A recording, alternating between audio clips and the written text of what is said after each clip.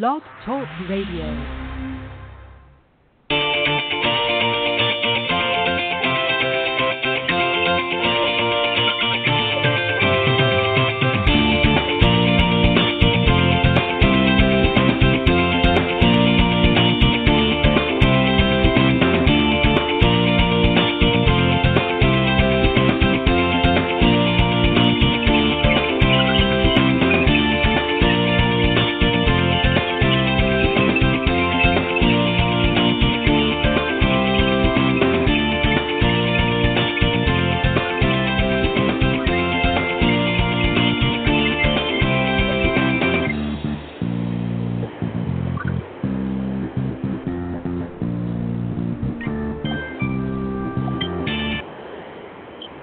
All right, good evening, everybody, and welcome to Golf Talk Live. I'm your host, Ted Odorico, and as always, we've got a great show for you tonight. We're live every Thursday evening from 6 to 8 p.m. Central or 7 to 9 p.m. Eastern for those of you right out in the East Coast. And I want to thank you all tonight for joining me here on the blogtalkradio.com network. I'm going to tell you in just a moment a little bit about tonight's show. We're going to, of course, welcoming back the Coach's Corner panel, and I got some great guys in the wings, if you will, just waiting. But I'm going to first let you know some great ways that you can tune into the show and a little bit how you can get in touch with me if you're interested in being a guest on the show and that sort of thing. As always, we're live Thursdays from, as I said, 6 to 8 p.m. Central on the blogtalkradio.com network. Best way to find us is go to blogtalkradio.com/Golf Talk Live, or just simply type Golf Talk Live up in the search key, and that will take you to the main page. And, of course, during the live broadcast, of course, we're front and center. But for some reason, if you can't join us live and you want to tune in a little bit later when maybe it's more convenient for you, just visit that link and scroll down to the on-demand section. And as always, all of the previously aired shows will be there in their entirety, so you can scroll down and find one that you've missed, or maybe listen to one you've listened to before, and just catch up on some of the great tips and that on Coach's Corner, or maybe an interesting guest that you didn't get a chance to tune in the first time. Also, some other great ways that you can tune in is go to Stitcher.com, iTunes.com, and TuneIn.com, and again, just type in Golf Talk Live, and that will take you there as well. Also, you can reach out to me through social media. You can find out about the show if you go to Facebook.com/Golf Talk Live blog, and that will give you all of the details in that of the show on there. And you can also, on my personal page, which is Ted Odorico, and it's Odorico. You can on Facebook there. You can check it out there as well.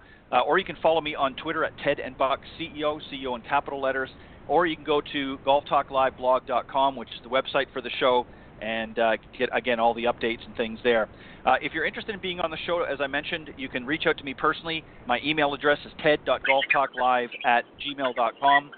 Just send me a note if you're somebody in the golf profession. You don't necessarily have to be a teaching professional or coach. Maybe you're somebody that's written a great book, or you've got an interesting product or service that is compatible with the golf industry, and you think that it might be something of value to the listeners. By all means, feel free to reach out to me at that email. Or you can call and speak to the guests live during the Thursday night broadcast. The number to call is area code 646-716-4667.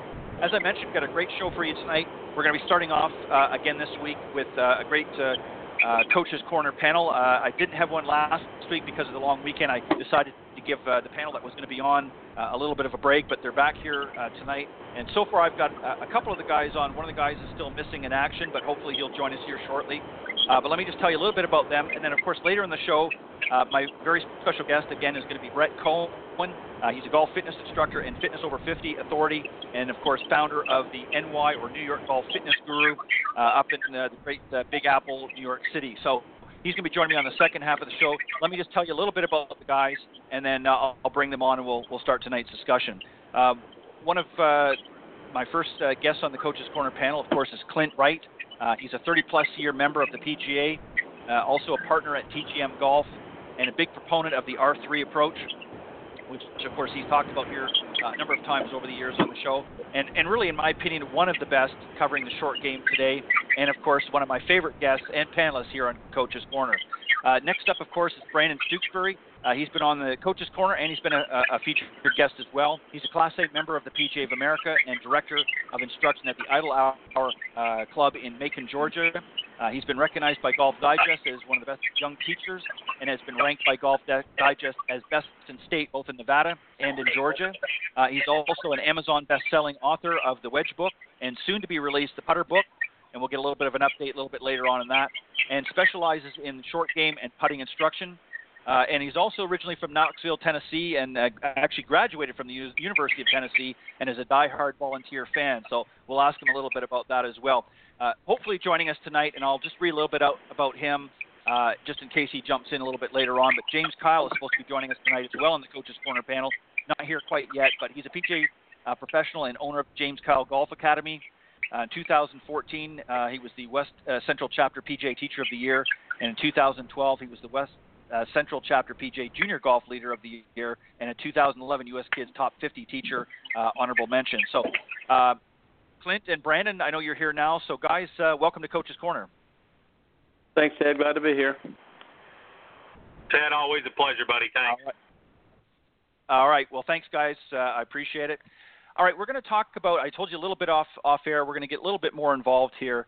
On the panel tonight, we're going to talk about something that I know that you both really are big proponents of, and it just actually falls well into the wheelhouse for both of you, and particularly now with you, Brandon, because I know you're getting ready this year to release another book called the Putter book. So this will sort of fall in. We're going to talk about the general theme is using your senses, putt better with a cleaner mind. And there's a lot of things, we've talked about senses before and about the mindset of a golfer and some of the things that the do's and the don'ts, if you will. And I want to just read a couple of things, and then I'm going to start with you, Clint, and then Brandon, I'm going to flip over to you. I think one of the things that a lot of people get confused about is they think that the secret to lower scores, of course, is to get out there in the driving range and hit hundreds of balls on the practice tee. And really, that might be good to help improve your swing, but it's certainly not necessarily going to help you lower your scores nearly as much as honing in on your short game, and we've all talked about that, specifically your putting. So if you want to improve your putting, you need to get your senses involved. Putting at the simplest of all is the simplest of all golf skills, but is possibly the easiest to complicate.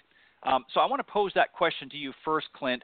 Why do you think, based on that statement there, and given that putting really is easy as far as the stroke is concerned and all of the components, why so many people struggle with putting? Well, first of all, Ted, I don't believe that a lot of people that play this game believe what you just said. You watch people go out and on the putting green if they get there, they spend a tremendous amount of time working on that simple movement. Instead of spending time on learning how to use that movement. Right. I use a little simple drill to prove to them that their putting mechanics are good enough. Simply put a tee about 12 inches in front of their ball and see if they can hit it. If they can hit that tee, their putting mechanics are good enough to put the ball on line. So what I focus on at that point is trying to convince them that they need to learn and to be taught how to determine where that line's at, how hard to hit the ball, where the break is going to be, the intellectual side of putting. And most people just don't believe that their putting stroke or the mechanics is good enough, so they waste a lot of time of their practice time working on something that's good enough and ignoring the parts that are making it difficult. Right. Right, exactly. And Brandon, let me get you to jump in on this. I just want to read a little bit more here from the notes, and then I want to get your thoughts on what Clint just said, but also a little bit on what I'm about to say here.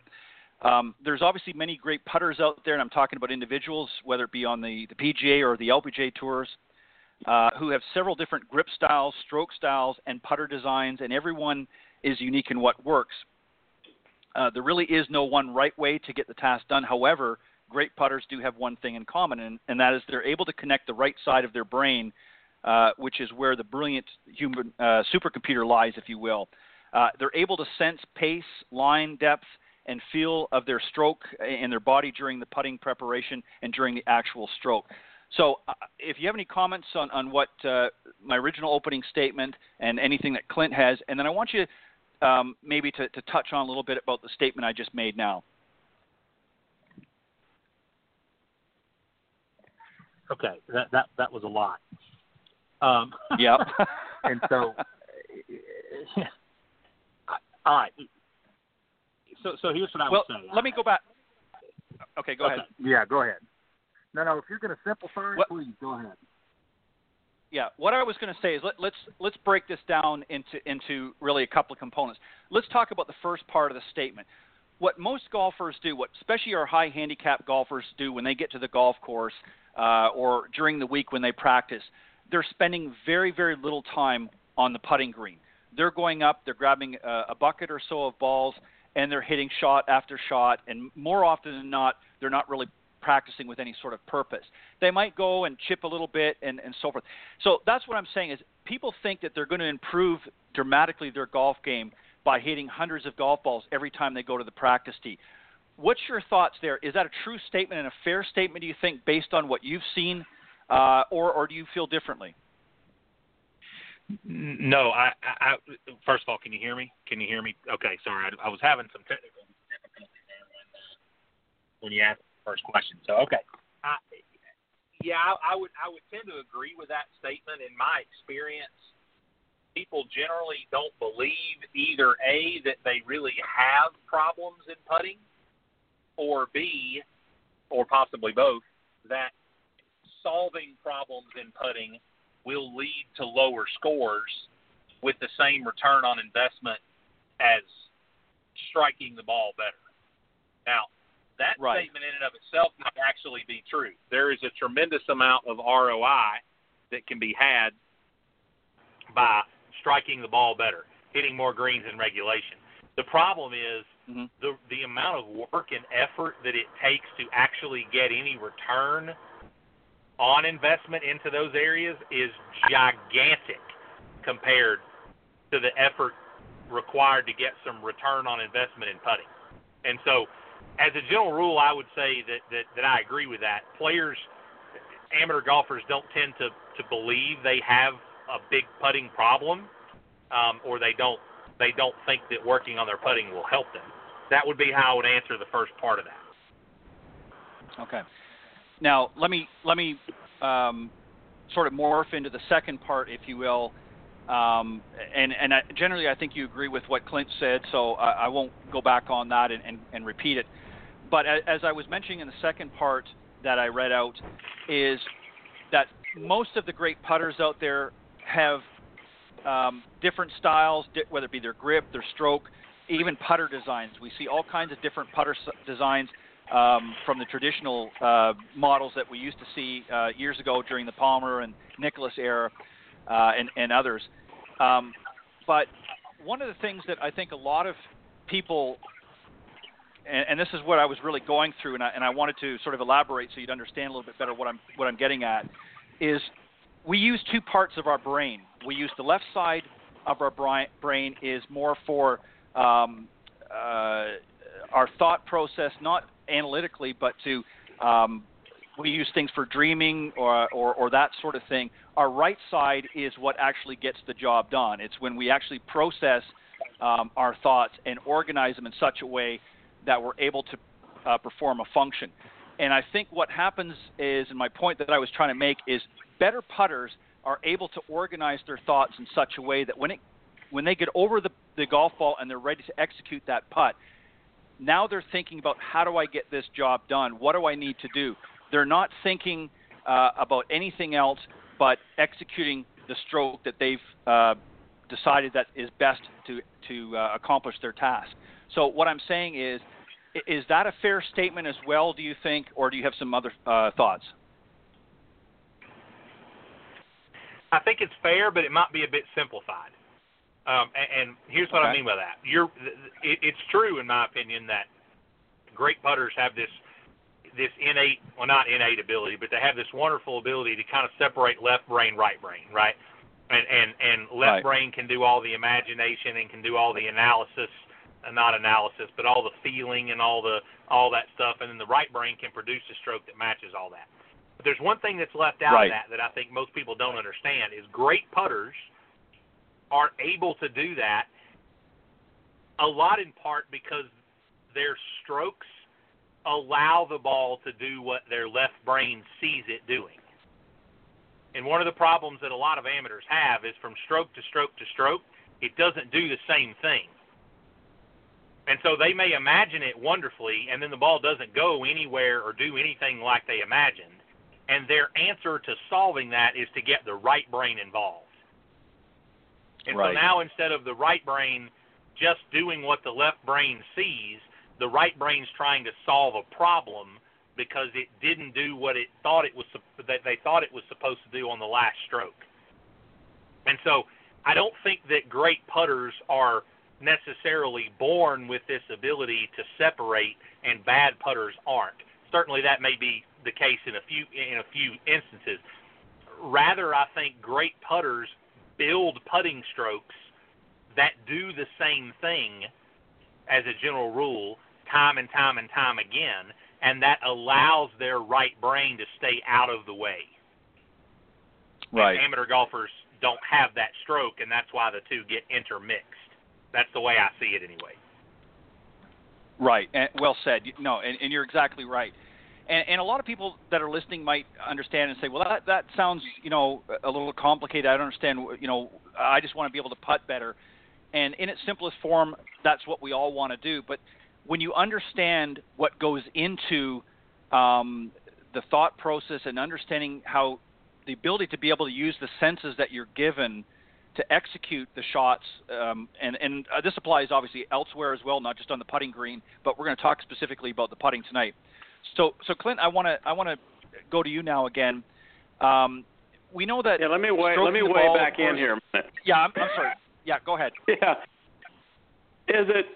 what both of y'all are saying is perfectly fine, but on the other hand, you have to free up your ability to feel the putt. And what I find is a lot of people stay so mired down in the technical aspects of how they move the putter head. Do they use their hands? Do they use their arms?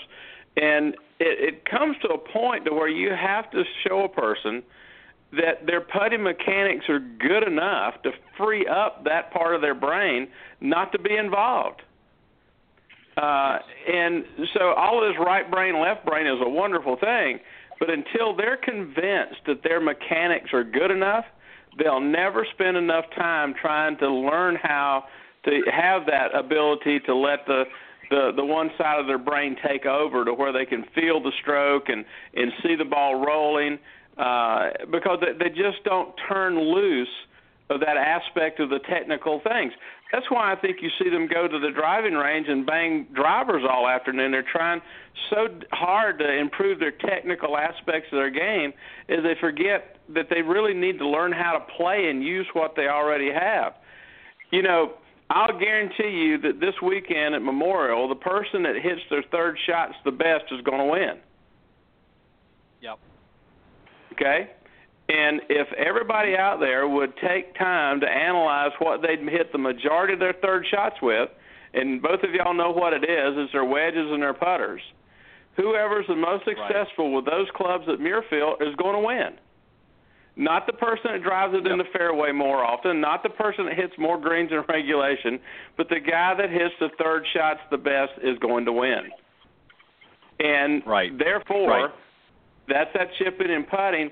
And the amateur players just don't have enough time in their day to work on, and I like the return on investment idea. They just can't get more, can't spend 20 hours to hit one more fairway.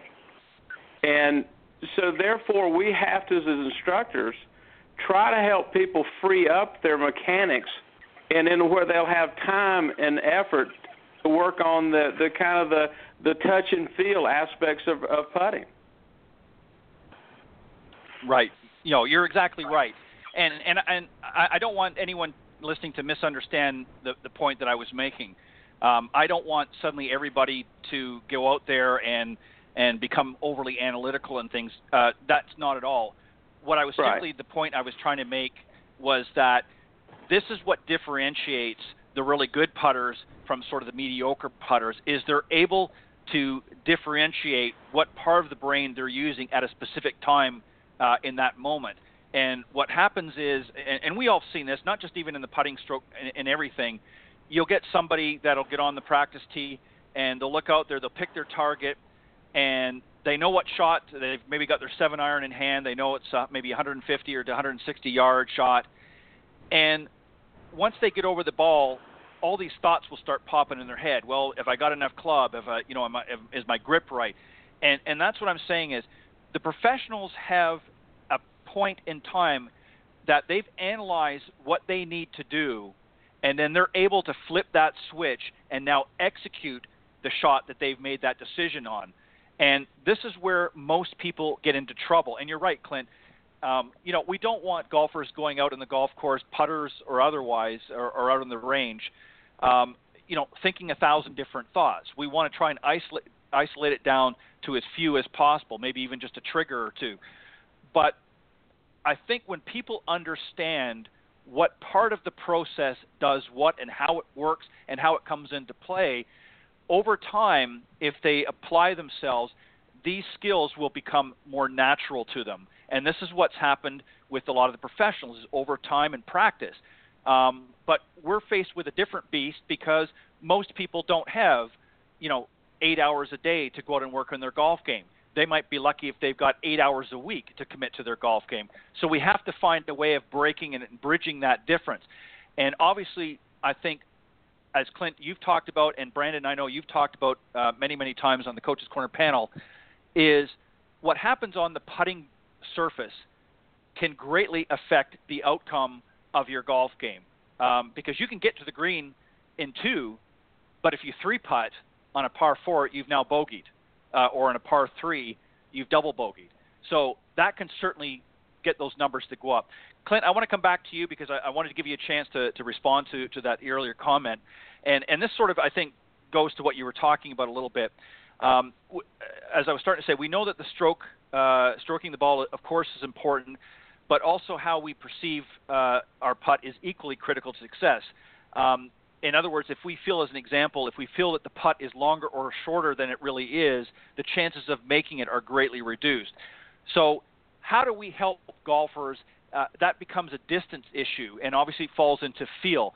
So how do we get our weekend golfers or couple of times a month golfer to understand and get a better distance control on the putting surface? Yeah, that's a great question. One of the things that I have found success with over the years is, we all have benchmarks in our golf swing, right? In our golf game. We know how far we hit a 7-iron. We know how far we hit a 5-iron. We have benchmarks that we work with to try to determine, okay, what club am I going to hit for this distance? Well, obviously in putting, we're using the same club when we get up on the putting green, but I try to teach people how to develop benchmarks in their putting stroke. And we take those benchmark strokes and we go to the practice green that day. Now, we all know that there's some differences in practice greens in a regular course, whatever, but it still gives us something to work with. So I've always used a right toe benchmark. I go out on the putting green, I take the putter back to my right toe, let it go through, and find out how far it rolls today. Those conditions change. And so from day to day, I now have a benchmark stroke that I can figure out, well, today that benchmark stroke rolled on this wet green 20 feet. Tomorrow it may be 30. But I know I have some sense of feel now of distance based on my benchmark stroke. Now, I've worked it down into 3 benchmarks: right toe, past the right toe, inside the right toe. So I work all 3 of those benchmark strokes today. And I know how that ball reacts and how the ball reacts on the green based on those length of strokes. So when I go out to play, I've got a 30-footer, I step it off.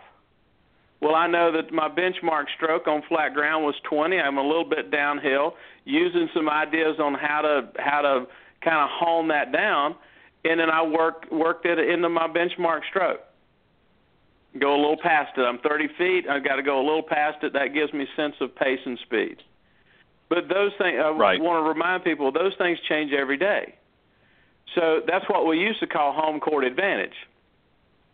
You kind of knew. But that's what I've always had success with people that you work on how hard, pace. Have something you can fall back on that gives you a sense. I hit a 7-iron 155 yards. Well, if it's uphill or downhill, I have to adjust, right? I want people to be able to do the same thing in their putting strokes. Have that benchmark stroke. If it's uphill, downhill, then make proper adjustments on a little shorter or a little bit longer. So that's the way I've found success in helping people get a sense of pace and speed, is try to develop the same benchmark ideas with their putting stroke as they do with their full swing. Yeah, and that's a great point because, we see a lot of our weekend golfers or our high handicap golfers, and they'll get out in the putting surface, and more often than not, what we'll see them do is they'll putt to, they'll go on one side of the green and they'll putt to the fringe on the other side, to work on their lag putting. Or, they'll pace off 3 feet from the cup, or 5 feet or 10 feet, whatever the case is, and they'll putt. So they'll practice a 10-foot putt. But they really don't practice the actual stroke itself, as you're pointing out, creating a benchmark. So it's saying, if I take the club back this distance, on average, how far is the ball going to go today? And Correct. That's a great point that you bring up. And again, you've created 3 bench marks, if you will. So that gives you options, and obviously in between each of those benchmarks, different lengths of putts are going to fall in there, and it's just a matter of making slight adjustments. But Correct. What we often see, right, and yeah, exactly, and what we often see with a lot of our club golfers is they'll stab at the ball. So what they'll do is they'll take the putter face back pretty much the same distance every time, but if it's a longer putt, they'll sort of jerk and stab at the ball to make it go farther, or they'll sort of put on the brakes because they're afraid that, well, I'm getting too much momentum or speed with the putt, so I've got to slow down, and that just creates a whole lot of problems. And really what you're saying, Clint, is that by having these benchmarks, that if you take, given the same rhythm of stroke, the putter face back to those different areas or benchmarks that you've created, you can pretty much be assured within very minimal variance that you're going to stroke the putt those different distances that you've tested out earlier on, correct? Very well said, Ted. Very well said.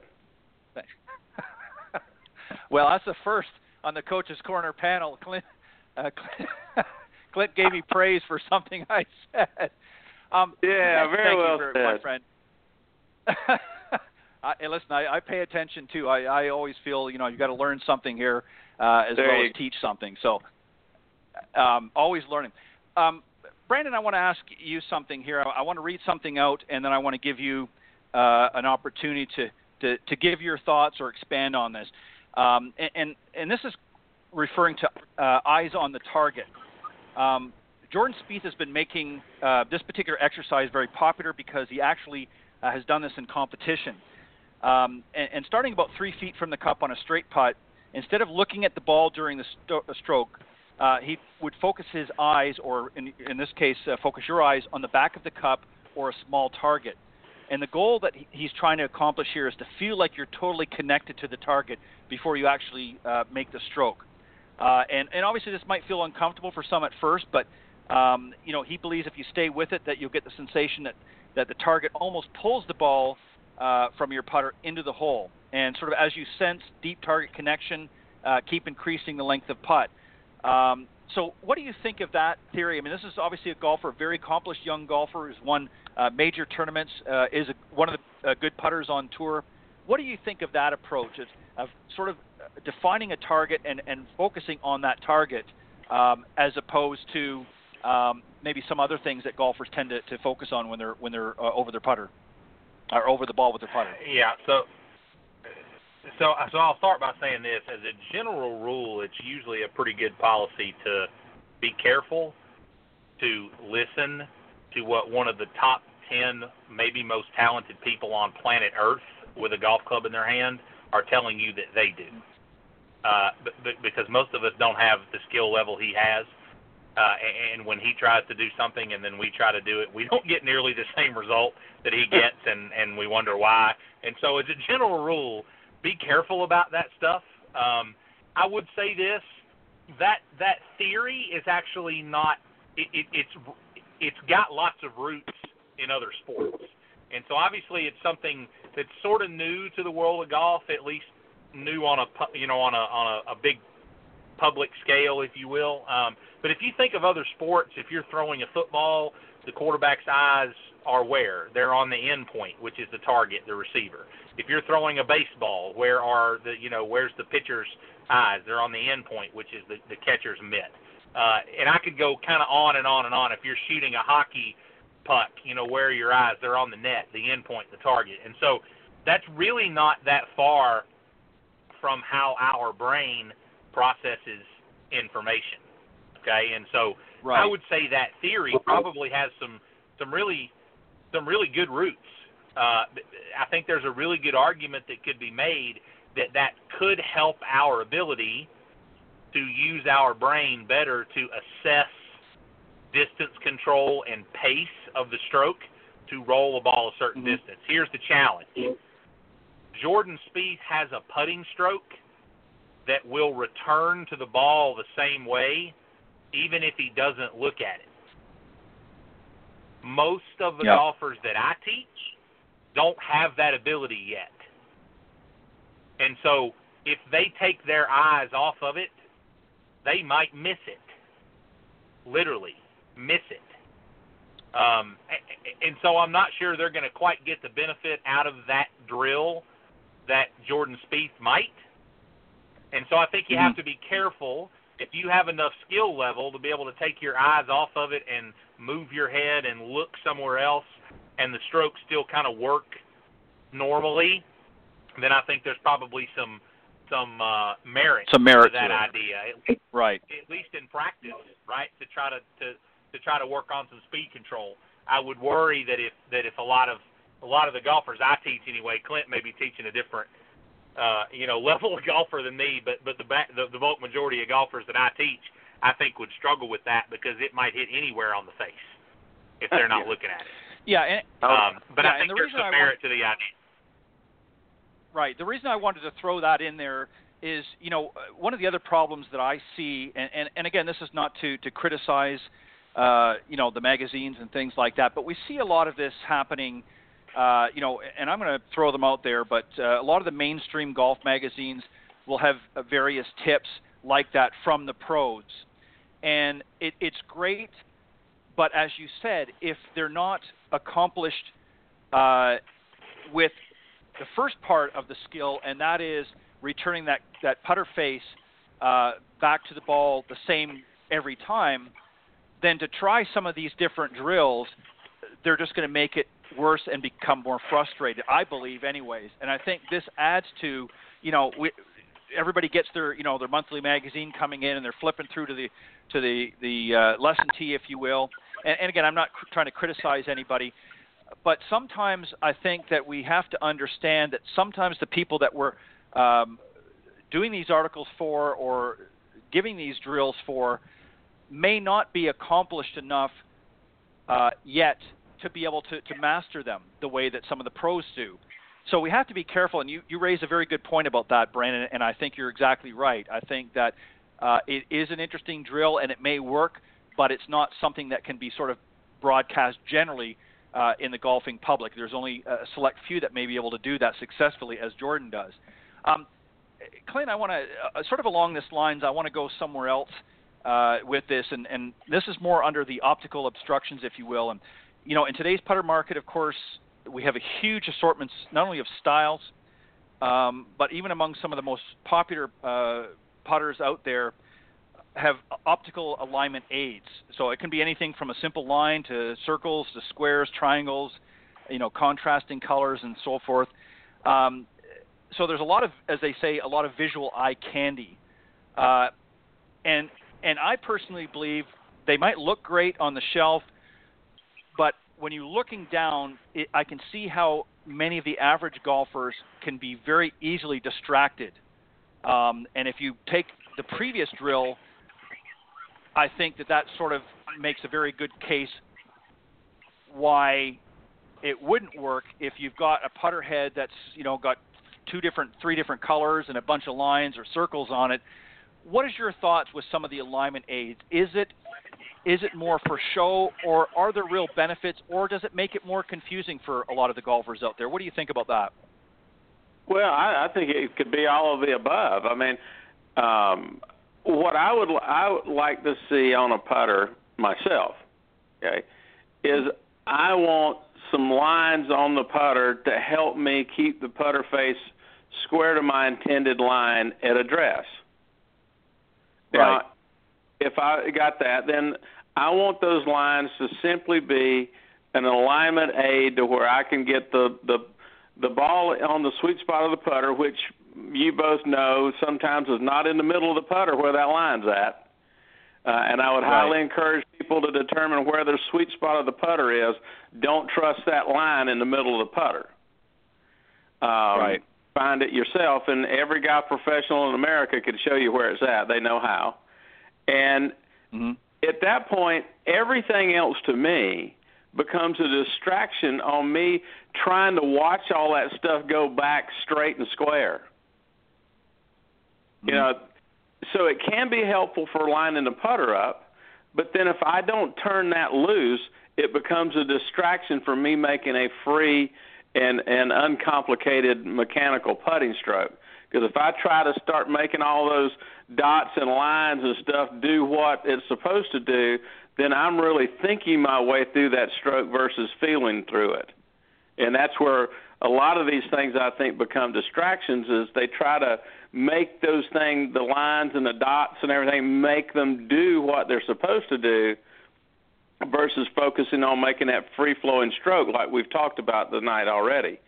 So if they understand that those things are simply for alignment, not for stroke guidance, I think we have something that works. But if anything that you'd make into a stroke guidance is going to be a distraction and not be very helpful. Yeah, you're exactly right, and that's what I'm saying is, there's a lot of great putters out there, and we've seen whether you've been down to the PGA merchandising show each year, and you see a lot of the new products that are coming out, and there's some very interesting, very creative designs, but personally, I find them at times, even for myself, to be more distracting from what I'm trying to do on the putting surface, because I'm so busy looking at all the different lines and the curvature of the putter, and especially on the trailing end, and it's pulling my eye away from where I want it to be, and that's one of my concerns that I have. Sometimes I think, like anything in life, I think simpler sometimes is better. Another great thing, and Brandon, I want to go back to you now, is about feeling the weight. And one of the things that a lot of great putters will tell you is that they can actually feel, we always hear about this, feeling the weight of the putter head. And that's something that they feel when they're doing their pendulum strokes. They're actually feeling the weight. And as I mentioned earlier, a lot of poor putters tend to push or even flick the handle to create that motion. So it's not a very fluid or smooth stroke that they're making. It's a jabbing stroke or a pushing stroke. And what do you think about as an option when you're working with some of your students, and maybe this is something you do, about actually having them stroke the putter with their eyes closed to feel that sensation? What are your thoughts there? Well, I think a lot of times that would probably be of benefit to them. But the challenge is, I think the minute they open their eyes, that probably goes away, because they kind of, whether it's out of fear of mishitting the putt, or whether it's out of a learned habit, to have that jab or that pull or push or whatever you're talking about, that's in there, whether you like it or not. And so, when they close their eyes, they turn off that fear because they can't see it, right? But I think the minute they open their eyes, it's probably going to come right back. And so, in a practice stroke or something of the like, I don't think that's a bad. There's no way I think that could hurt you. Let me put it that way. Right. To work on that. I'm not sure it's going to solve a whole lot of your problems for the folks that you're talking about that struggle with those I don't think it's going to solve too many problems, but there's no way it can hurt. Well, I think the point really of the discussion tonight is engaging or even in some cases disengaging some of our senses, because a lot of times our eyes will lie to us. And sometimes, as Clint, you talked about a few moments ago earlier in the discussion about really feel. You want people to feel a little bit more and not get caught up in the mechanics a little bit. So, what are your thoughts? I want to ask you the same question. Is what are your thoughts? And again, I'm not saying it's going to cure if somebody's making a bad stroke, but getting them to focus on the actual feel of the putter and putter head in their hands, as opposed to sometimes allowing their visual cues to dictate the proper stroke. What do you think about the closing their eyes and just getting the student to sort of feel the momentum of the putter head, obviously in a practice session, just to understand and feel that weight of the putter? What are your thoughts there? Yeah, I think Brandon's right. It can't hurt them. I never really used that drill that much to get people to feel the putter. I've always used a closed-eye drill to get them to finish their stroke, not be so impact-oriented. I didn't want them to be able to see the putter make contact with the ball. I wanted them to stroke through it. So I never really used that drill much for them to feel the weight of the putter, more for the person to try to get a sense of the putter going on past the ball versus being so much ball-oriented in their stroke. And, again, I use it more or less for a cure of the decel. I had a putter that gets up there and just stops. I want to take the visual out of it to where they'll hit on through. So I agree with Brandon. I don't think it can hurt. It's a simple drill that we've all used for probably different aspects of a person needing to practice some.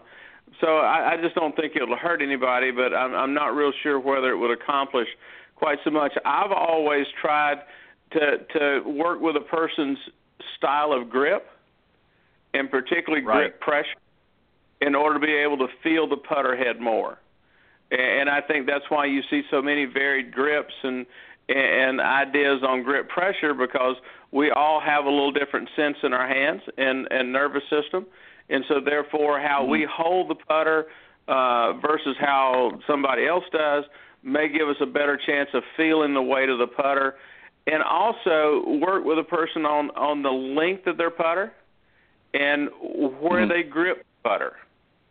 Would I find to be more successful on them feeling the weight of the putter more than just a drill. Yeah, and you actually led into my next point, which was really letting it go, because one of the problems, and this happens obviously in all parts of the golf swing, but particularly on the putting surface, is a lot of our club golfers get too much tension in their hands and in their forearms, and they've got a death grip on just about every club in the bag. What are some drills that you do, Clint, and then Brandon, maybe there's some different things that you do to help get that tension out? Because you obviously have to, again, be able to feel the stroke. It's a feel as well as some mechanics there, but primarily it's a feel. How do we help some of our students get that tension out of their body to be able to have some fluidity in their stroke? Clint, you go first, and then Brandon. I use a very simple concept, really, is I want them to take the putter, grip it as light as they can grip it and still hold the putter, and focus every bit of their attention and success level of the stroke is that the grip pressure doesn't change. That's so in a series of putts, 10 or 12, however many you want to, I don't care whether they make contact with the ball. I don't care whether it goes in the hole, whether it rolls the right distance. The only level of success is they did not change the grip pressure. It did not change. And therefore, you can find, again, I use that term again, a baseline for their grip pressure that they can maintain and feel comfortable with control. So we start out very light, and we move, and if that feels a little sloppy to them and they can't not hold it tighter, we increase the beginning pressure slightly until we find that beginning pressure that they can go and duplicate every time. Part of their setup, part of their putting stroke is I have to find my grip pressure, and the whole idea is for that grip pressure to not change throughout the stroke. And now that's easier said than done, mind you. I understand that. Okay, but right. It has to be a training portion of it somewhere.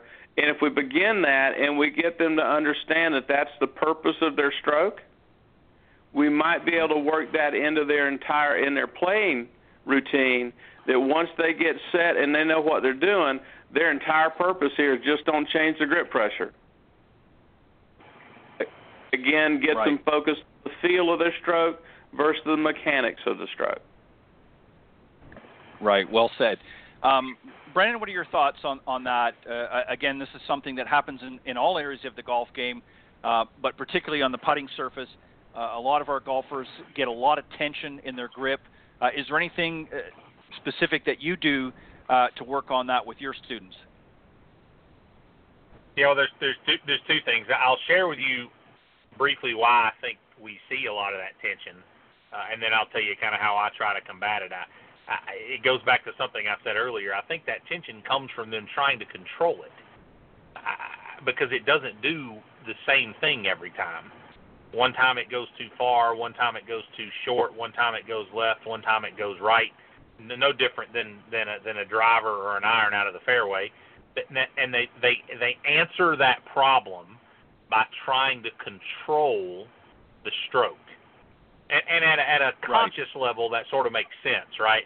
If the ball goes to the right, then I will just control the putter head on the next one to make it not go right. Not quite that simple in golf, but I think that's where that tension comes from. And frankly, the worse they are at doing the same thing over and over again, then the worse they're going to be with tension. I have a series of heavy putters, and so I kind of made a couple of putters, just took some old putters off the shelf. I have one that is really, really like almost sledgehammer heavy. Not really. It's not a 9-pound sledgehammer, but it's really, really heavy. It's so heavy that if they just get it moving, it moves itself. Mm-hmm. And so that I can kind of get them to start to feel what it's like to just rock back and forth with their shoulders or their hands and arms or however you want to say it, and just let a putter kind of move. And then I might go to one that's sort of in between. I have about 3 putters that are sort of weighted progressively from heavier down to standard normal putter weight. And I'll kind of take that, might be a little 5-minute drill where, we make just a few real, not hitting golf balls or anything, but just a light few strokes with the heavy one, and then try their best to recreate that same feel with one that's a little lighter and then a little lighter until they're finally back to the normal putter. I love the grip pressure thing that Clint talked about. I find myself saying that a lot, but I've never really approached it in that way, asking them to think about not changing grip pressure. I think that's brilliant, and I plan on using it tomorrow. So thank you for that, Clint. But that's kind of how I approach that. I go the commission address is. Yeah, that's right. Yeah. Well, don't hold your breath on that check being worth much, But anyway, so that's kind of how I do it. I made myself a little series of putters, and it tends to work well for people. Right. Well said. And they may have trouble delivering that across state lines. So no, I wouldn't hold up for that one, Clint. Clint, it was worth a try, though. That's right. Always worth the effort. Clint, listening to both of you talk about that, and both great answers. I mean, there is really, because we all are individuals, not just as instructors, but even as students, what one works for one may not necessarily work for another. So it's good to have, and this is why, again, I can't emphasize enough, one of the reasons why I hold these Coaches Corner panels is because it's an opportunity not just to teach the students out there, but a way that we can all learn from one another. Clint, you might have an idea this show that, as Brandon just pointed out, is something that's given him pause for thought. He's thought about it before, but maybe not actually put it into action. And, now he's going to do that. So that's really one of the purposes. But Clint, what I was going to say is I go back to when you talked about benchmark, about making those benchmarks for distance. And I see that in itself could be a great way to help with tension as well. And let me give you an example of why I say that. As I pointed out earlier as well, a lot of our club golfers and high handicappers get out there, and, as they take the club back and then they go to stroke the putt, depending on the distance that they're trying to hit it, sometimes they'll slow their stroke down because they think they're going to go too hard, and that automatically causes them to create tension or speed up even. So they're jabbing and they're stabbing at the ball, and I think that by having that benchmark, as you suggested, I think could also have a double benefit, not only in engaging the distance, but having a more fluid and relaxed putting stroke because they know how far the ball is going to go. They're not guessing at it, and they're able to execute those distances with a little bit more confidence. So I could see that, exercise as well, possibly benefiting, the tension aspect as well. So food for thought, and I think that's something. Either way, it's going to benefit, our club golfers out there. So let's wrap this up because we got just a couple of minutes left. If you had, and I'm going to start with you, Clint, and then Brandon. If you had a student tomorrow that's been struggling with their putter, they're just not making their 2-3 putting most of the time, particularly 3 putting. What's the conversation going to start out, and what are you primarily going to be looking at with that particular student? Well, if I have a student that's coming in, they're 3-putting a lot, they're just not making anything or whatever, my first approach is going to be, and I truly believe this, is most 3-putts do not come from missing a 3-footer. It comes from being 3 foot away, and that's because you're not lag putting very well. Distance control that we've talked about here tonight. I want to take them to the putting green. I want to see you hit a 30-footer. That's what I want to see first. I mean, why are we having, a tension-laid second putt when I'm on the green from 20, 25 feet? So I'm going to focus on that distance control because I truly believe that most players that play this game on a regular basis can kind of get the ball to move towards the target. It comes down to what Brandon said, one time is too hard, next time is too short. Those things are what we talked about tonight to start developing some control for distance that you can get some of those no-stress 2-putts and not put so much pressure on a 3 and 4 footer. Now, if you're just not making 3 or 4 footers, then I'm going to really look to see their alignment and their setup to see from the root problem, are you really aimed where you think you are? So those would be the first things I would encourage them to do. Right. Well said. And some very sound advice from one of the best in the short game. Brandon, what about you? You've got a customer that shows up at the course tomorrow that's having similar problems, struggling, 3-putting a lot, just not able to groove a good putting stroke. What are some of the things and that you're going to be looking at, and how's the discussion going to start off? Yeah. So I evaluate almost every putter the same. I talk about putting being a combination of 3 skills: speed control or distance control, start line control, and green reading. And if you look at a formula, A plus B plus C equals a made putt, then I need to evaluate each of those pieces individually to find out where some of the deficiencies are going wrong. For example, they interact with each other, right? If your start line control is off, if you pull every putt you hit, then your green reading will have to compensate for that error. You may not even know you're doing that, right? But that happens. If your green reading is off, then your speed control may end up compensating for that error. If you underread every putt, then the only way to make it is to hit it harder or start it offline. And so you can see how those 3 kind of work together. And so I evaluate everybody in those 3 areas to try to find out which of the 3 is most deficient and then sort of start Mm-hmm. there. And then where I go or how I fix those things is literally going to be a book. But Right. that's how I evaluate, in its most basic form. I evaluate them on those three skills: green reading, start line control, and distance or speed control. Well said. And that was a great plug, by the way, for your new book. So let's Did as you we like wrap that? up the coaches. That That was perfect. Yeah, that was perfect. I love it.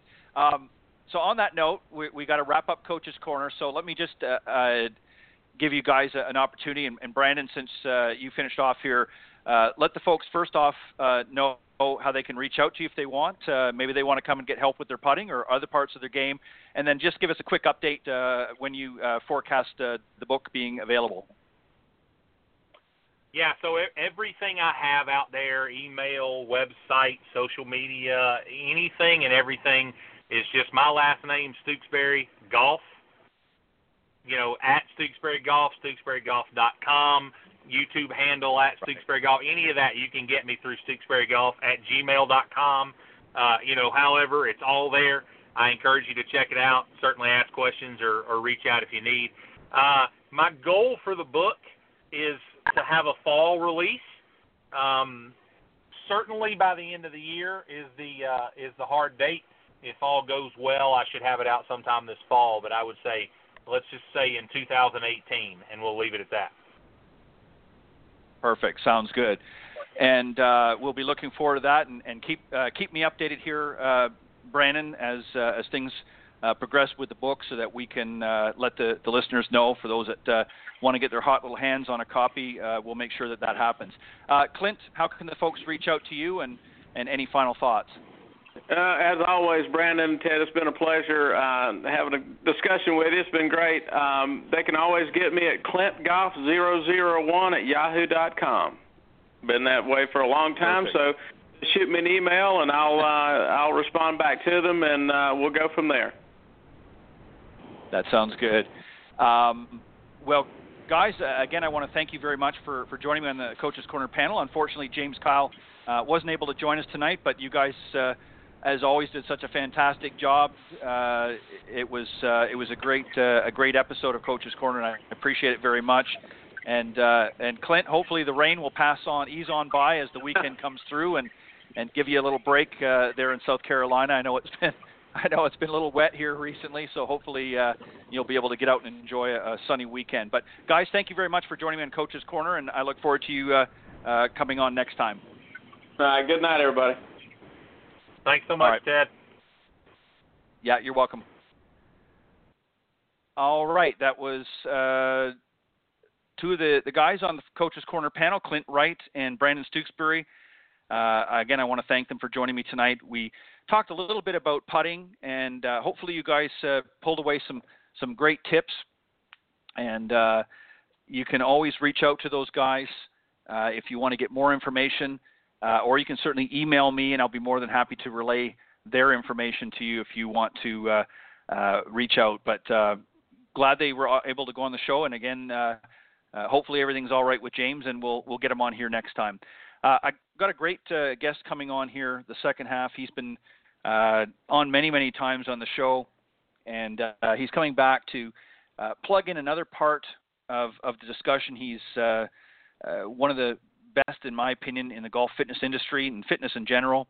And I'm going to tell you a little bit about him, and then I'm going to bring him on, and we're going to talk about tonight's discussion, which, of course, is built around the theme of being able to last longer on the golf course. You know, a lot of times we get out there and, as we start to, get things going and we get around the turn, if you will, and get into hole number 12, 13, sometimes we're losing a little bit of steam in some cases, and it's hard for some golfers to finish off those last few holes. So my good special guest and friend tonight, Brett Cohen, is a golf fitness instructor and Fitness Over 50 authority, and the founder of New York or NY Golf Fitness Guru. He's been involved in the fitness industry for over 17 years. He specializes in working with golfers and individuals over 50, and is the only trainer in New York to hold 2 golf fitness certifications, TPI or Titleist Performance Institute and Czech Institute, as well as 2 fitness certifications specializing in the mature population, Functional Aging Institute, and National Academy of Sports Medicine. So without further ado, let me bring on my very special guest this evening on Golf Talk Live, Brett Cohen. Good evening, Ted. Brett. Good evening. How are you? I'm doing well. Let me ask you the first obvious question. Are you getting rain up there in New York? Yeah, it's been raining for most of April and May. I think I could count on one hand how many nice sunny days we've had. It seems like everybody's complaining about the rain, and it doesn't look like it's going to let up anytime soon, unfortunately. Yeah, it's not good for the golf. We were just talking about that just in the previous segment.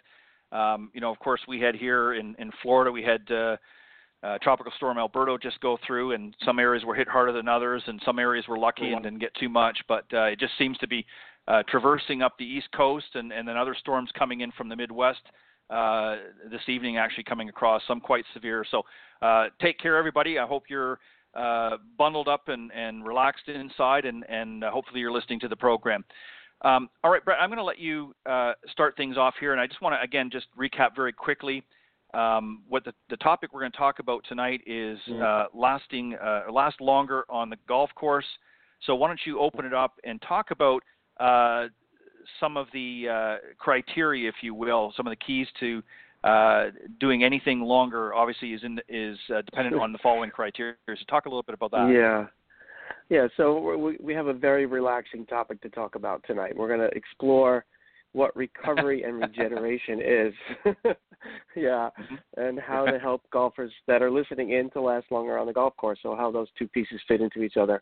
I think it's a really important topic for most amateur golfers to understand, so I want to dedicate this episode to creating an awareness that the amateur golfer needs to have a process or a plan in place to help them recover in order to play multiple days in a row. And these are the things that we're going to discuss are the things that they have control over to get the most out of their lessons and their practice and enjoy the game as much as they can.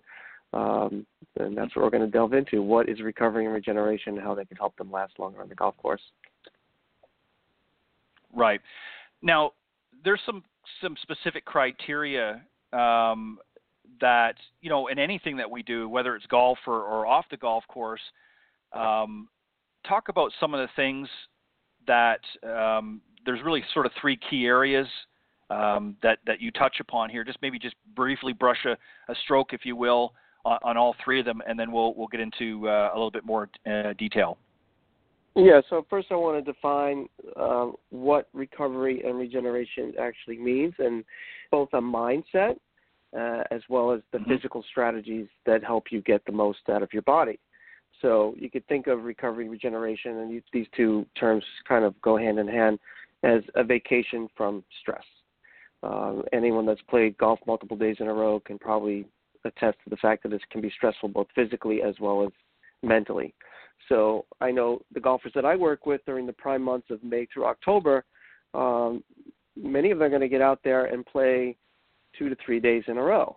But most of the people listening are not training themselves physically for such rigorous activity in the first place, and they don't have strategies to recover from that day-to-day play. So first, the recovery and generation starts with understanding the fact that golf is, in fact, an athletic event, and the participants, regardless of their skill level, are, in fact, athletes, right? It doesn't matter what your handicap is. If you're going to play an athletic event 2 or 3 days in a row, you're an athlete. And if you want to perform like an athlete, you need to do the things that athletes do. And professional athletes not only train for the game, but they also have clear and definable habits to help them prepare, perform, and recover. And most amateurs don't know what those things are, or if they do, they're not employing those strategies. Brett, we've talked about on the show, and well said, you're exactly right. We've talked on the show many times. There's a time issue. Time restraints. Everybody's busy these days. And we as golf instructors, myself and many of the guys that come on the Coach's Corner panel that precedes these interview segments, one of the issues that we have is getting these folks sometimes just to come out and work on their game. And as you said, golf is not just a game, it's a sport. And which requires physical abilities to be able to get into the positions that we want them to do mechanically in order to perfect and work on their golf swing. We want them to increase their power, of course, and be able to the repeatability, and obviously, ultimately, we want to do it with such a way of keeping the risk for injury as low as possible. So how do we sort of put this together, if you will, and maybe give us some examples of what we can do to get our golfers, if you will, into a position to, use some of their time to be able to get out and do some of the things that we're going to be talking about. Yeah, so this is now post-activity. Right? There's certain strategies that we've spoken about on the show before. We could revisit them today if you like, to prepare you for play, and that's basically a little bit of tissue release with a massage stick and a dynamic or active stretching routine. Once you know how to do it, it doesn't take very long. You just have to know how to do it. So really, that's a 10-minute commitment, and I'd be hard pressed for someone to really say they don't have an extra 10 minutes. It's even less than 10 minutes if you know what to do. The recovery side, you have two different types of recovery and generation we're going to discuss. We have both the passive and active recovery. So passive basically means you don't have to do anything. You're just going to be relaxing. That's why I said at the top of the show it's a relaxing topic. And then there are active recovery methods that do take time, but it could be as little as 10 to 20 minutes, and that's at the end of your day. And then we're just talking about the physical part. So physically, it's a process of regeneration or repairing the muscle and other soft tissue that's been damaged from exercise and training. Right? In this case, golf, which is a rotary hour sport. So one of the active recovery methods is to restore this living tissue by doing a process known as self-myofascial release or rolling. I know we've mentioned that on the show before, and that's when you're using devices such as massage sticks and rubber balls and other foam roller devices to massage the body. And at the end of a long day, what that does is it just helps the muscles relax. It helps release sore muscles. It helps speed recovery, releases tension and stress. It flushes out toxins from the system. And once you learn a basic routine, you could do that in 10 minutes. And the best time to do it is at the end of the day when activity is stopped and the muscles tend to get stiff again. So it helps with the healing process through the night. So it does take time, but a minimal amount of time. You could do it when you're proficient in 10 minutes, and it'll go a long way. Explain a little bit about reloading, what you mean by that. For people that are not obviously in the fitness industry, and what do you mean by that? Obviously, we understand about regeneration a little bit, but what does it mean by reloading? Yeah, so basically they're interchangeable terms. So when we're discussing these active recovery methods, the two basic active recovery methods are going to be the rolling, which we just discussed, and what's known as isolated or passive or static stretching, which follows up the rolling. It can be done in and of itself. Either one of these can be done in isolation, but when they're done together, it's kind of like a 1-2 punch to help reduce muscle soreness and fatigue. So that aids in the reloading process. Basically, when you're doing that on a regular basis, if you do it after a day of activity, it will keep your muscles fresh and elastic the next day. If you don't, then the chemical byproducts of activity that irritate the tissue that make you sore just stay stagnant in the body. And then that's why you wake up feeling sore the next day or even the day after that. Depends on how much activity you have. That's different for everyone. It's known as post-exercise muscle soreness. It can happen really rapidly or it can take up to 48 hours. Depends on who you are and how fit you are and how much activity you did. So that's really what I mean by reloading.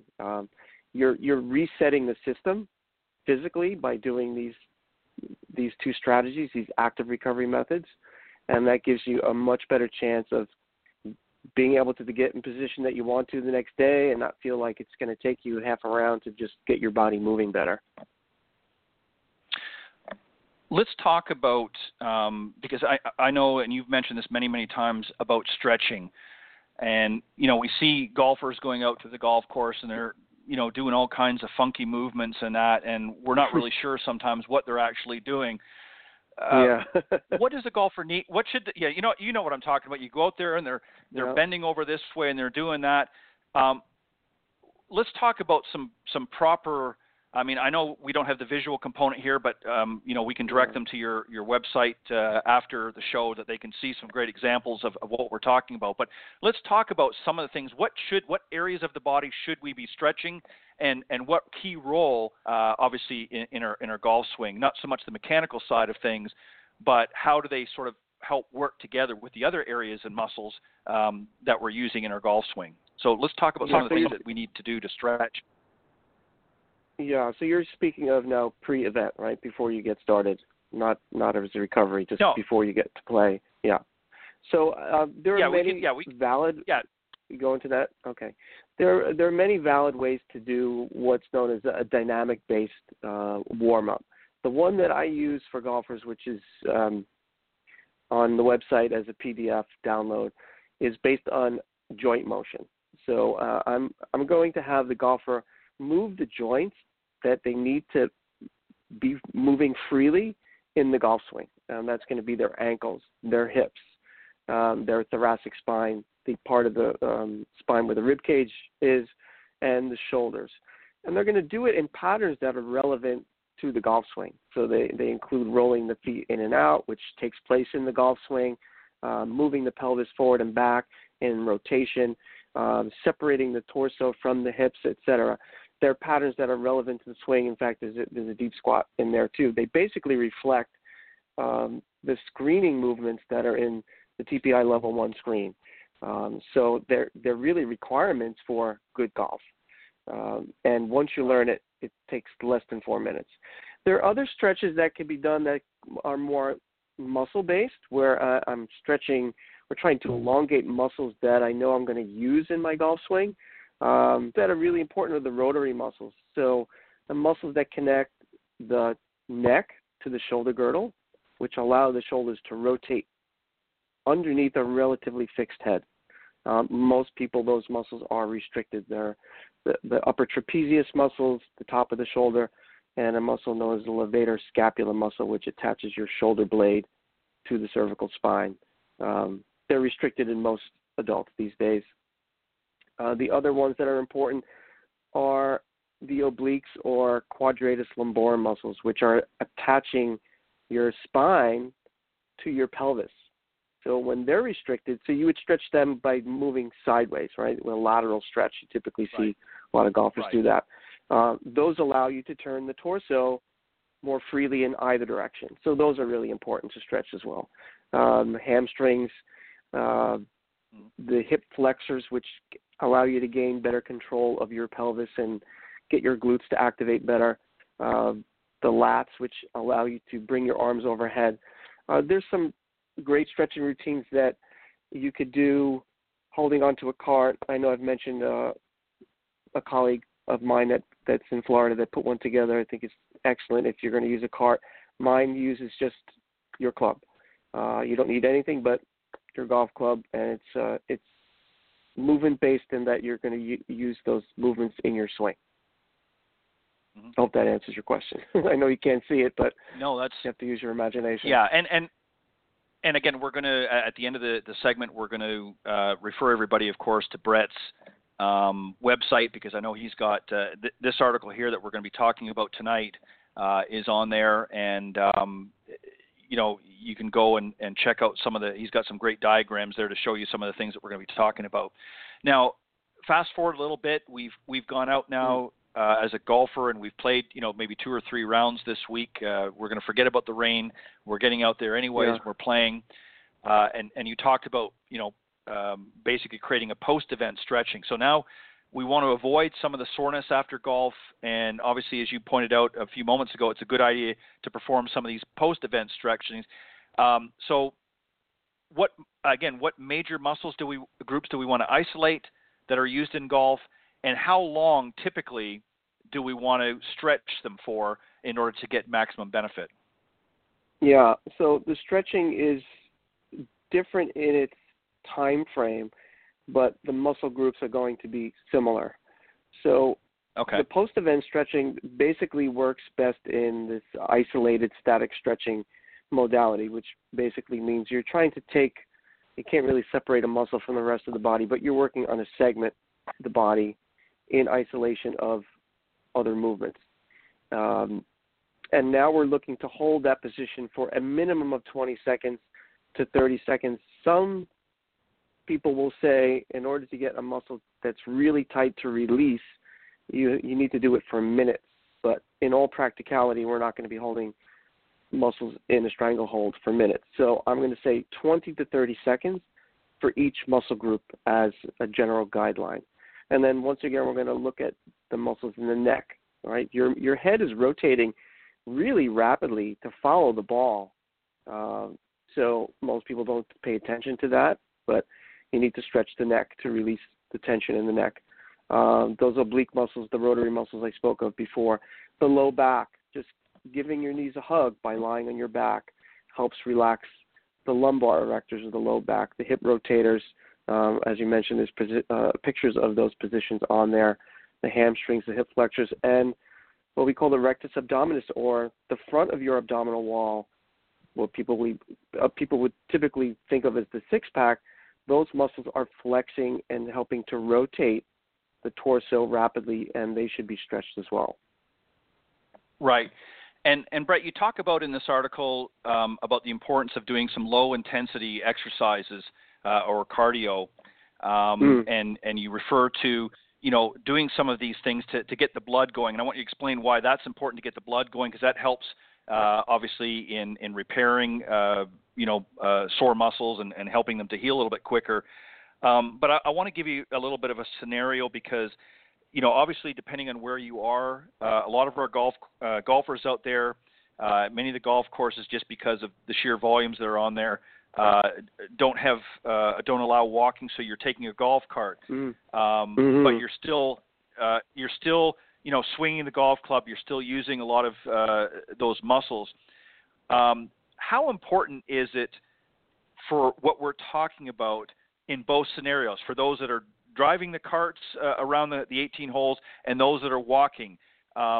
Is there benefits or disadvantages to either one? First off, one over the other, and because I would imagine that most of our golfers that are sitting in a golf cart, other than when they actually execute the golf shot, they're really sitting a lot of time, not getting a lot of good circulation. On the other hand, somebody that's got a pull cart and they're walking around the course is already walking and getting some additional exercise. So talk about, from both perspectives, those that are, playing golf courses where a golf cart is required, and those that are able to walk, some of the benefits and some of the things that they need to sort of take heed in on either situation. Yeah, great point, great question, and I work with golfers that experience both. So when you're walking the course, especially if it's an undulating course, we could walk like 5 or 6 miles, right? There are some people that are not physically in shape to do that. That's the whole point, right? You need to prepare to be doing that, because that in and of itself can fatigue you if you're not fit enough for that part of the activity. It's going to detract from your swing. So you got to focus on that ball and do what you need to do. So preferably, I would like to see golfers walking, right? When you're walking, you're using your glutes. You're keeping blood flow. And then you really shouldn't need to kind of re-loosen up from hole to hole, because you're constantly moving. On the other hand, if you're forced to be in a cart, just like anyone that's experienced an activity and then sits right after the activity, and I've done that many times, once blood flow slows down, things start to harden up. And you, no matter what kind of shape you're in, you get up and you feel kind of old because you're not moving so well. I would say anyone that's riding a cart needs to reactivate each time they're getting ready. They need to do something, a stretch, a swing, something that they feel is going to help them move better before they get up to the tee. And it could be very simple, one or two stretches, but you got to move again. Right, because I can see that being a problem because, just to give you an example, quite often you'll see, golfers that, I've even played with over the years that will get out in the golf cart and maybe their last hit on that specific hole. I mean, they've teed off, they're out in the fairway, they've driven up to their ball, they've got three other players that maybe are ahead of them, but they're sitting in the golf cart because they've got, a few minutes, for each. Yeah, so now their muscles have kind of cooled down a little bit, and I can see that. So you're abdicating then maybe just to at least get out of the golf cart, swing the club, certainly not full speed because you don't want to injure yourself, and you certainly don't want to be too much of a distraction. But there's some good simple exercise that they could do that don't take a lot of time, but just to keep those muscles warm and keep them loose and stretched. I sense that's what you're saying, correct? Yeah. Yes, and I wouldn't recommend continuing to swing the club. As you said, it would be distraction to other players. But there are a couple of simple movements: standing torso rotation with the club out in front, arms extended, trying to keep your hips fixed, which is a disassociation pattern. You're not swinging the club, but you're moving the torso and you're creating this pattern that's relevant to the swing. Another exercise that I use a lot of times for golfers that have limited hip mobility, and it's called a stork turn. You could use a club if you're able to support yourself or hold on to the edge of a cart. And I'll try to describe it as best I can, but you would simply take one foot off the ground and fold the front of your foot where the shoelaces are into the back of your opposite knee, standing on a single leg. And then you're going to rotate in and out of that hip to lubricate the hip joint, right? Both what we call internal, external rotation, moving in and out of that joint. So then when you go back to your golf swing, your hips didn't stiffen up. And you could do, again, with holding onto the cart or using a golf club. Very simple strategy that keeps the hips mobile. So you don't need to be swinging the club to stay warm. There's other things to do if you know what to do. Right. And I think really, what we're saying is, I think people get under this, misconception when they hear exercise. I mean, certainly, exercising, having some sort of an exercise routine, regardless, whether you're playing golf, I think is always good. I mean, we want to keep healthy and shape, as we move up the age ladder, if you will. Right. But I think a lot of people are thinking, well, I've only got a few times that I can get out to the golf course during the week. I don't have a lot of time. And really what you're saying here is two things. One, pre-golf, there's lots of great stretches and even light exercises that can be done in order to prepare to go out and play. But equally and as important is after play or even during play, depending on the circumstance. Again, if you're driving in a golf cart most of the round, there's opportunities to continue to have that movement and stretching and muscle relaxing, if you will, that is going to be able to benefit you not only during the round but after the round as well. Correct? Yeah, totally correct. In fact, just to add a couple of points, if you're the guy that's in the cart, you have to be in the cart, and your buddy's getting up to hit, rather than sit in the cart, get out and do some of these, we're going to call them muscle activations. Do something that's not just going to move blood through the body, but it's going to stimulate the nervous system.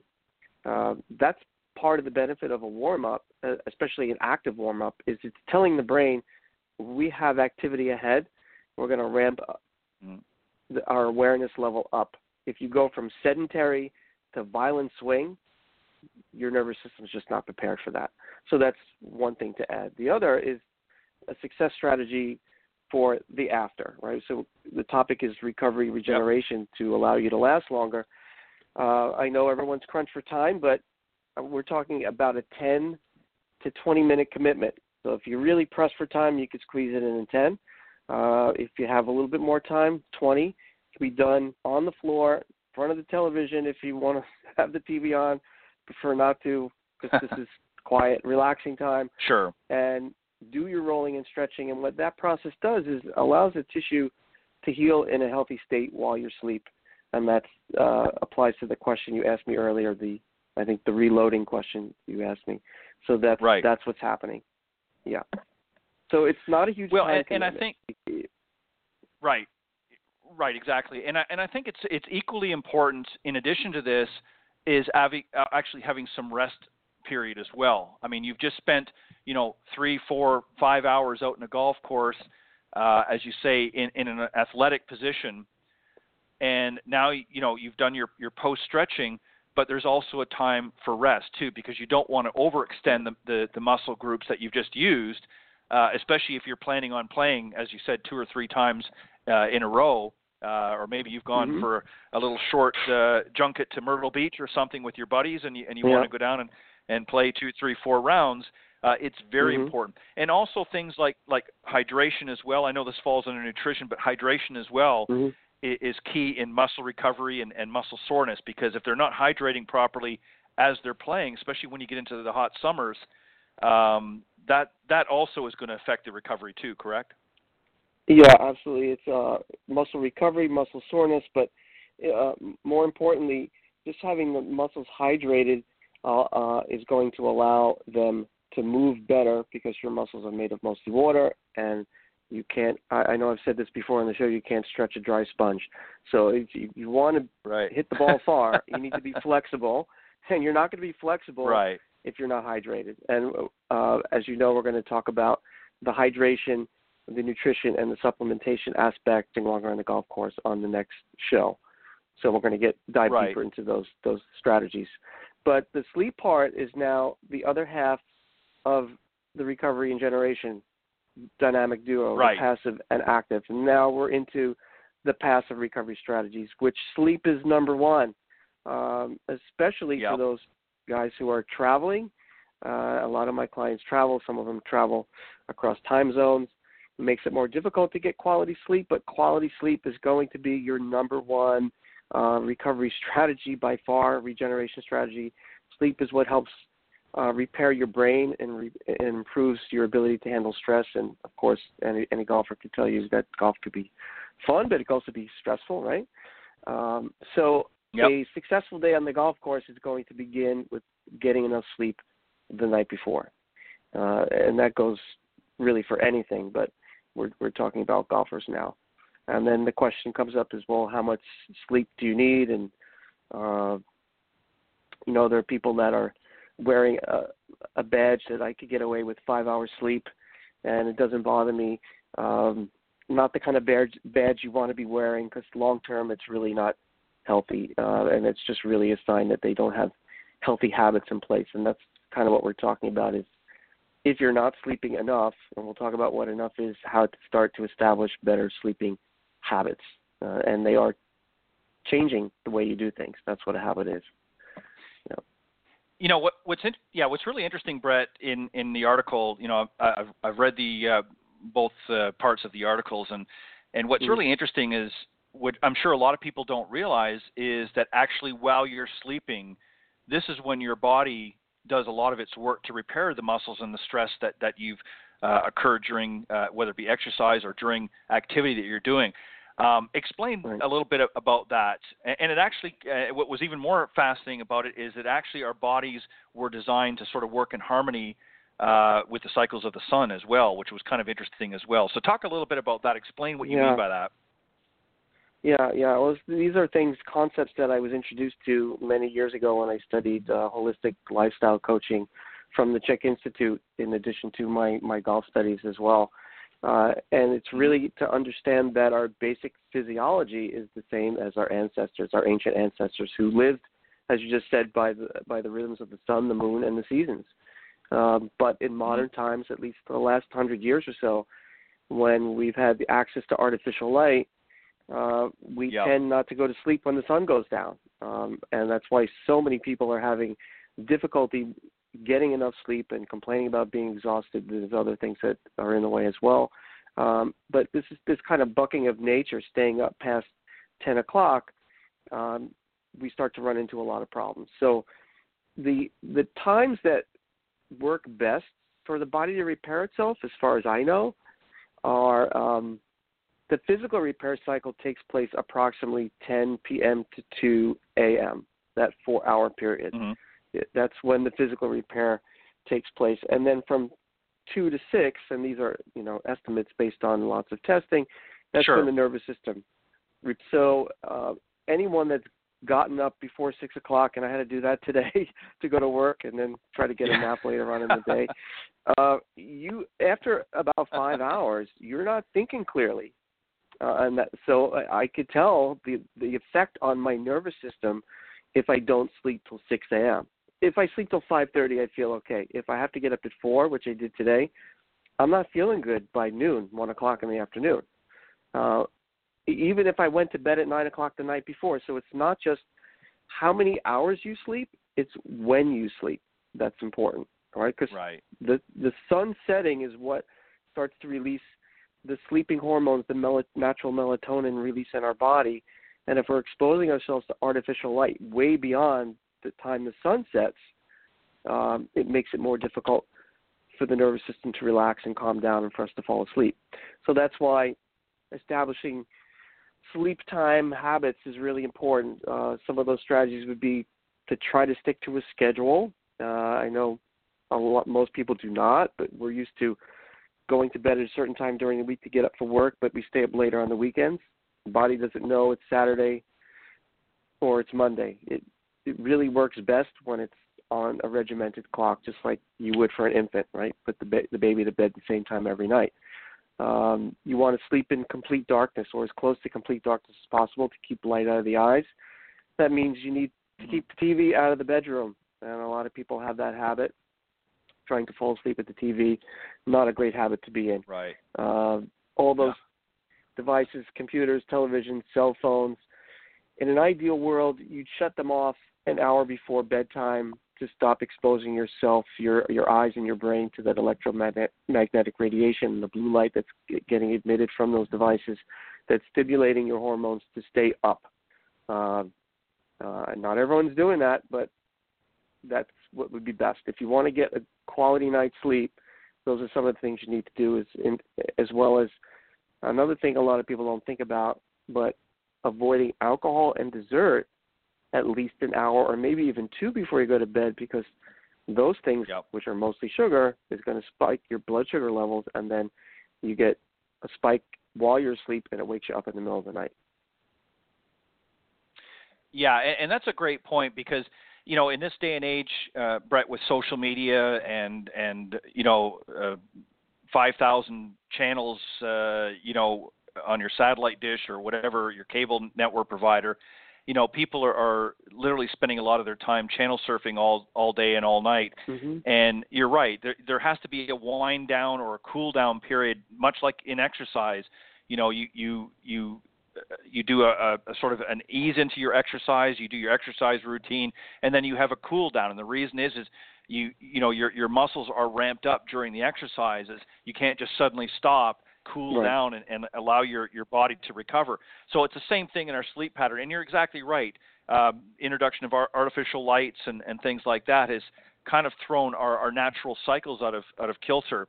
And what ultimately ends up happening is people supplement, and again, I know we're going to talk about that in another show, but supplement that ability to be able to fall asleep by either taking medication to do that, or finding other stimuli to do that. And the idea, folks, is this: is if you want to truly, enjoy and play better golf, certainly you have to get out there and you have to practice and you have to do things from an instructional standpoint, but you also have to take care of your body and prepare your body both before and after the round in order to really get the maximum, reach your maximum potential. And I think this is where a lot of folks, Brett, and I'm sure you've seen this with many of the people that you've worked with, is where they're falling short is, they're more interested in going out and hitting golf balls for an hour and thinking that's going to help their game.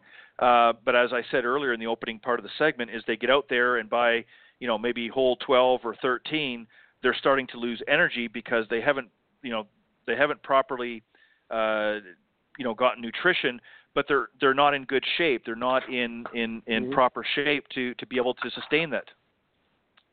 Yeah, correct. There's no set of clubs on the planet, and there's no amount of practice that is going to substitute for a well-rested and conditioned body. I mean, so you're just fooling yourself if that's all you're doing. Now, of course, there are people that are taking care of themselves, but if you think just is going to solve your golf woes, it's not, and neither is just applying sleep. It's just one of the strategies that's going to help you perform better physically, focus on what it is you need to do, not fatigue as rapidly on the course, especially on a hot day if you're playing multiple days in a row. So sleep is the time your body and your brain recover, and I guarantee that if someone gets enough rest on a regular basis, we're not talking about a one-time deal here, that they're going to play better with adequate sleep.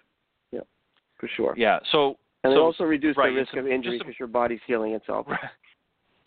Right, exactly. And just some quick tips that Brett has put together here is, and again, he's not certainly saying that you can't have a little bit of modification to these, but, getting to bed at a decent time, 10 p.m. as an example. I know sometimes with people's work schedules and stuff and other commitments, sometimes that might be a little bit later.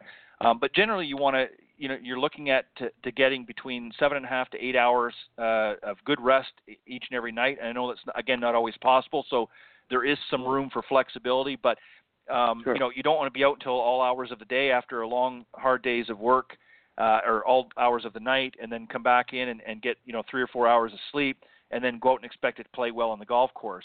Obviously, the longer you sleep, increases your REM or your rapid eye movement, so that's good as well. It gets the brain activity going and muscle relaxation. And obviously that's going to help. Getting proper sleep is going to help in your recovery process. Something else that caught my eye, which was kind of interesting, part of the second passive recoveries, one of the other strategies is ice or cold therapy. Tell us a little bit about that. Yeah. Well, ice packs, baths, cold and hot contrast showers, things athletes been doing for ages to help reduce inflammation and flush toxins out of the body and recover faster. I used to be an endurance runner, and I could tell you that in order to run what we call a tempo run on a Friday, which could be 6 to 8 miles, and then a long run on a Sunday if you're training for a marathon, which could be upwards of up to 18 miles, if you don't flush those toxins out of your body and reduce inflammation, you don't want to put your foot down on the ground. So these things do work. They're not very comfortable. Ice hurts a little bit, but it depends on how much you're playing, and how inflamed you tend to be or how sore you tend to be. But hot and cold contrast showers work really well because they reduce inflammation and then bring fresh blood to the surface. That's a great strategy. There are places that athletes have access to. Most of the people listening would not, where they have hot and cold contrast baths, but most people don't have access to that kind of facility, so the shower will do just fine. Just a couple of runs through. But yeah, that kind of stuff has been done for the longest time. And then I know you probably read in the article something that's relatively new in the U.S. that know all that much about, but I know that PGA Tour players have been using it. Based on a podcast I listened to, is cryotherapy, which is different from surface ice. That brings your body temperature down, or dramatically. The room that you're in, or the chamber that you're in, is 120 to 140 degrees below zero, as opposed to 32 degrees, which is what ice is. And the person would be in there for 2 to 3 minutes. Creates a hormonal cascade in the body, a response in the body that reduces inflammation. I've never experienced it. One of my clients has, and he told me it wasn't terribly intolerable to be there for 3 minutes, but I can't, quite honestly, I can't imagine what 120 degrees feels like. So cryotherapy, that's another way that the professionals are using. They're looking for these places as they go from city to city to help them recover better and last longer on the golf course. Yeah. Yeah, I think I would rather have the cold and hot showers. I think that the cryotherapy, I think I might have to pass on that. 120 below is a little bit, but again, it just goes to the point that there are certain strategies that are going to help, and ultimately, in addition to conditioning our bodies and getting prepared to be more athletic, there's also recovery options as well that are equally as important. And the third one here that you've got, which is a little bit more along my speed and probably many others out there, and that is, of course, massage. I mean, who doesn't like a good massage? So talk a little bit about that, some of the benefits and how that helps. So this is like the active recovery strategy is just now passive. Instead of you having to perform the massage on yourself with the tools, you go someplace and relax and have somebody perform the massage on you. I have met people that are adverse to massage. They don't like it, or they've never had it, or they did and they didn't enjoy it. I can't imagine that personally, because anytime I've gone and gotten a massage, even if it's a bad massage, it's a good massage.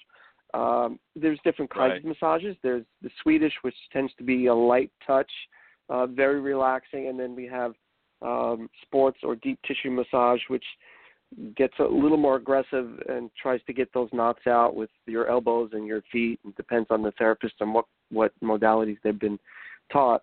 But that definitely is a way to recover faster. The only caveat it would be not to do a massage immediately after activity. You want to wait a couple of hours to let your blood pH levels balance out. So it is contraindicated immediately after exercise if you're in an inflamed state. So if you feel a little bit sore, I would say not. If you're already sore, not to have the massage. So soreness is a sign that the tissue is already irritated. But otherwise, it will help you accelerate the rate at which you recover. And anyone that's gotten a massage, typically the therapist will say, no, I want you to go drink a lot of water to flush the toxins out of your body. Because whenever they're pumping your tissue, they're moving toxins through the bloodstream, and you want to get it out with clear water. So that's usually the advice you're going to get once you get a massage. And you'll fall asleep much easier, wake up rested and ready to go. And especially as we get into, Brett, I'm in my basically my mid-50s. I'm a year shy, but basically my mid-50s. And obviously, you tend to develop more inflammation as we get older. I mean, obviously, depending on what you do, but just naturally as the body ages. And it's more important to do that. And, one of the great things about golf is, compared to so many other athletic sports out there, is it is in some ways a lower impact than, say, football or soccer or something along that lines.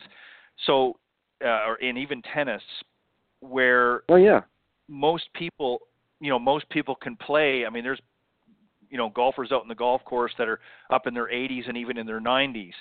So it's more important to really adhere to this. So let's just do a very quick recap, if we can, as we get ready to sort of close out this segment, because we want people to be able to last longer on the golf course. Let's just very quickly, sort of a bullet point, if you will, just go through what we talked about tonight, so that the golfers get a general idea, and then we're going to direct them to your website so that they can go and read the article in a little bit more detail and look at some of the options that you've laid out there, and also look at some of the images. So just very quickly, just recap what we talked about tonight. So the basic premise was to get the amateur golfer to understand that to play multiple days in a row, they need to have a plan or a process in place to help them recover. And that those recovery and regeneration strategies are both passive, meaning they're relaxed, they're not doing anything to create this recovery. It's those are the ones we talked about earlier: sleep, massage, Right. ice, etc., or active. And those are the rolling, the self-myofascial release or self-massage, and the stretching, post-exercise stretching.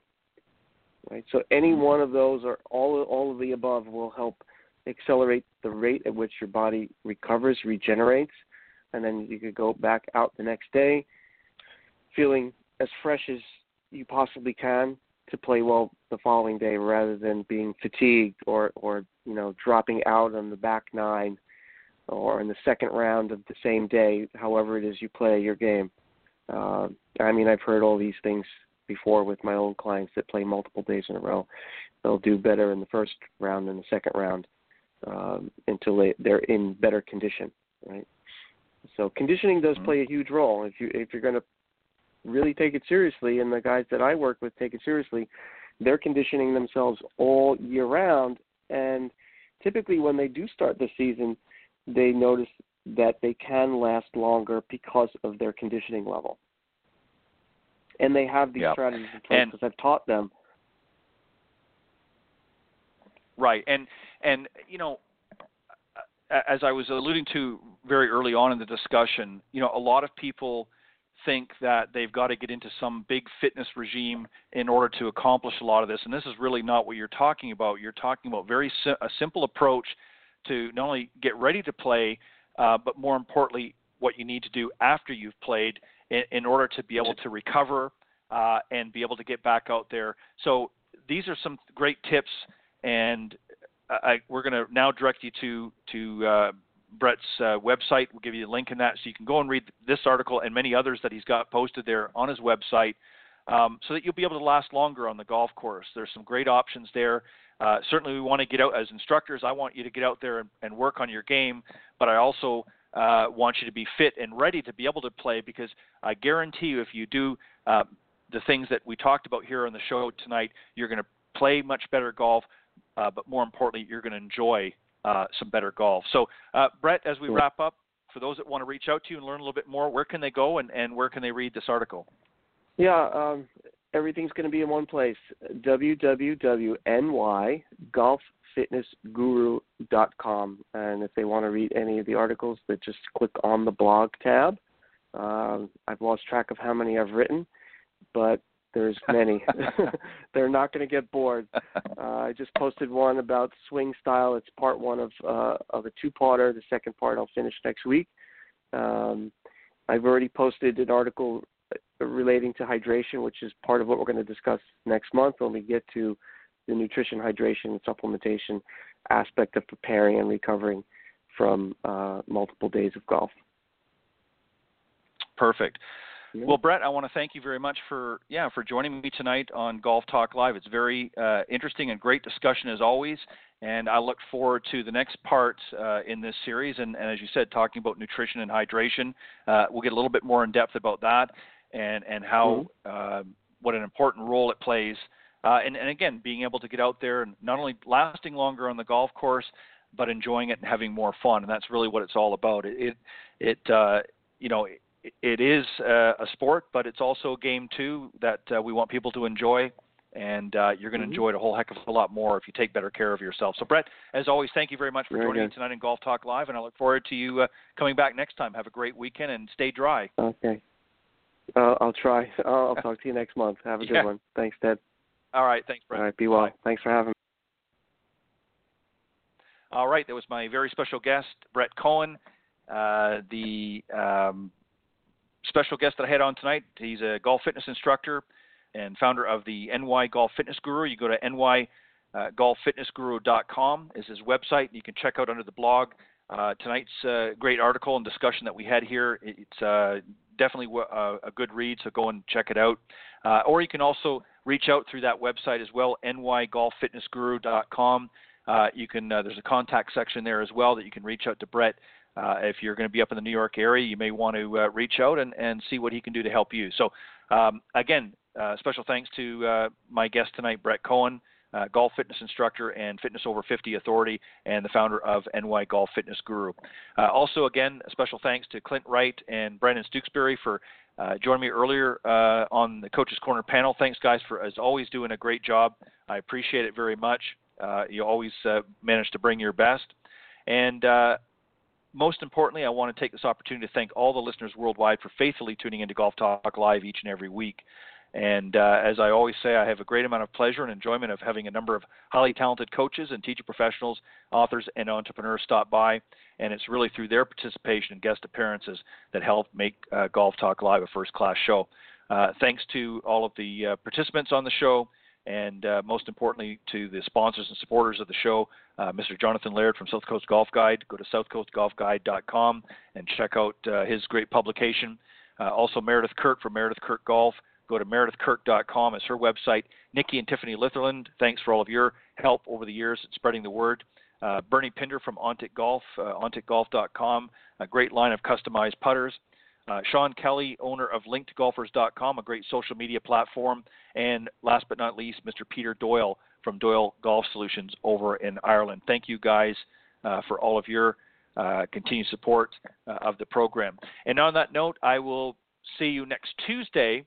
As I mentioned, if you tune in to the Women of Golf, I will see you next Tuesday here on the blogtalkradio.com network, Women of Golf show, where I'll have another great guest. Cindy won't be joining me next week or the week after. She's going to be heading out to a Legends Tour event and a couple of other things for the next 2 weeks. So she won't be here, but I will be there. So tune in from 9 to 10 a.m. Eastern on the blogtalkradio.com network to the Women of Golf show. And next Thursday from 6 to 8 p.m. Central, you can join me right here on Golf Talk Live for another great round of Coach's Corner and another insightful interview with my special guest that evening. So make sure you come back and join me on blogtalkradio.com next Thursday on Golf Talk Live. God bless everybody. Have a great weekend, and I'll see you next week. Bye-bye.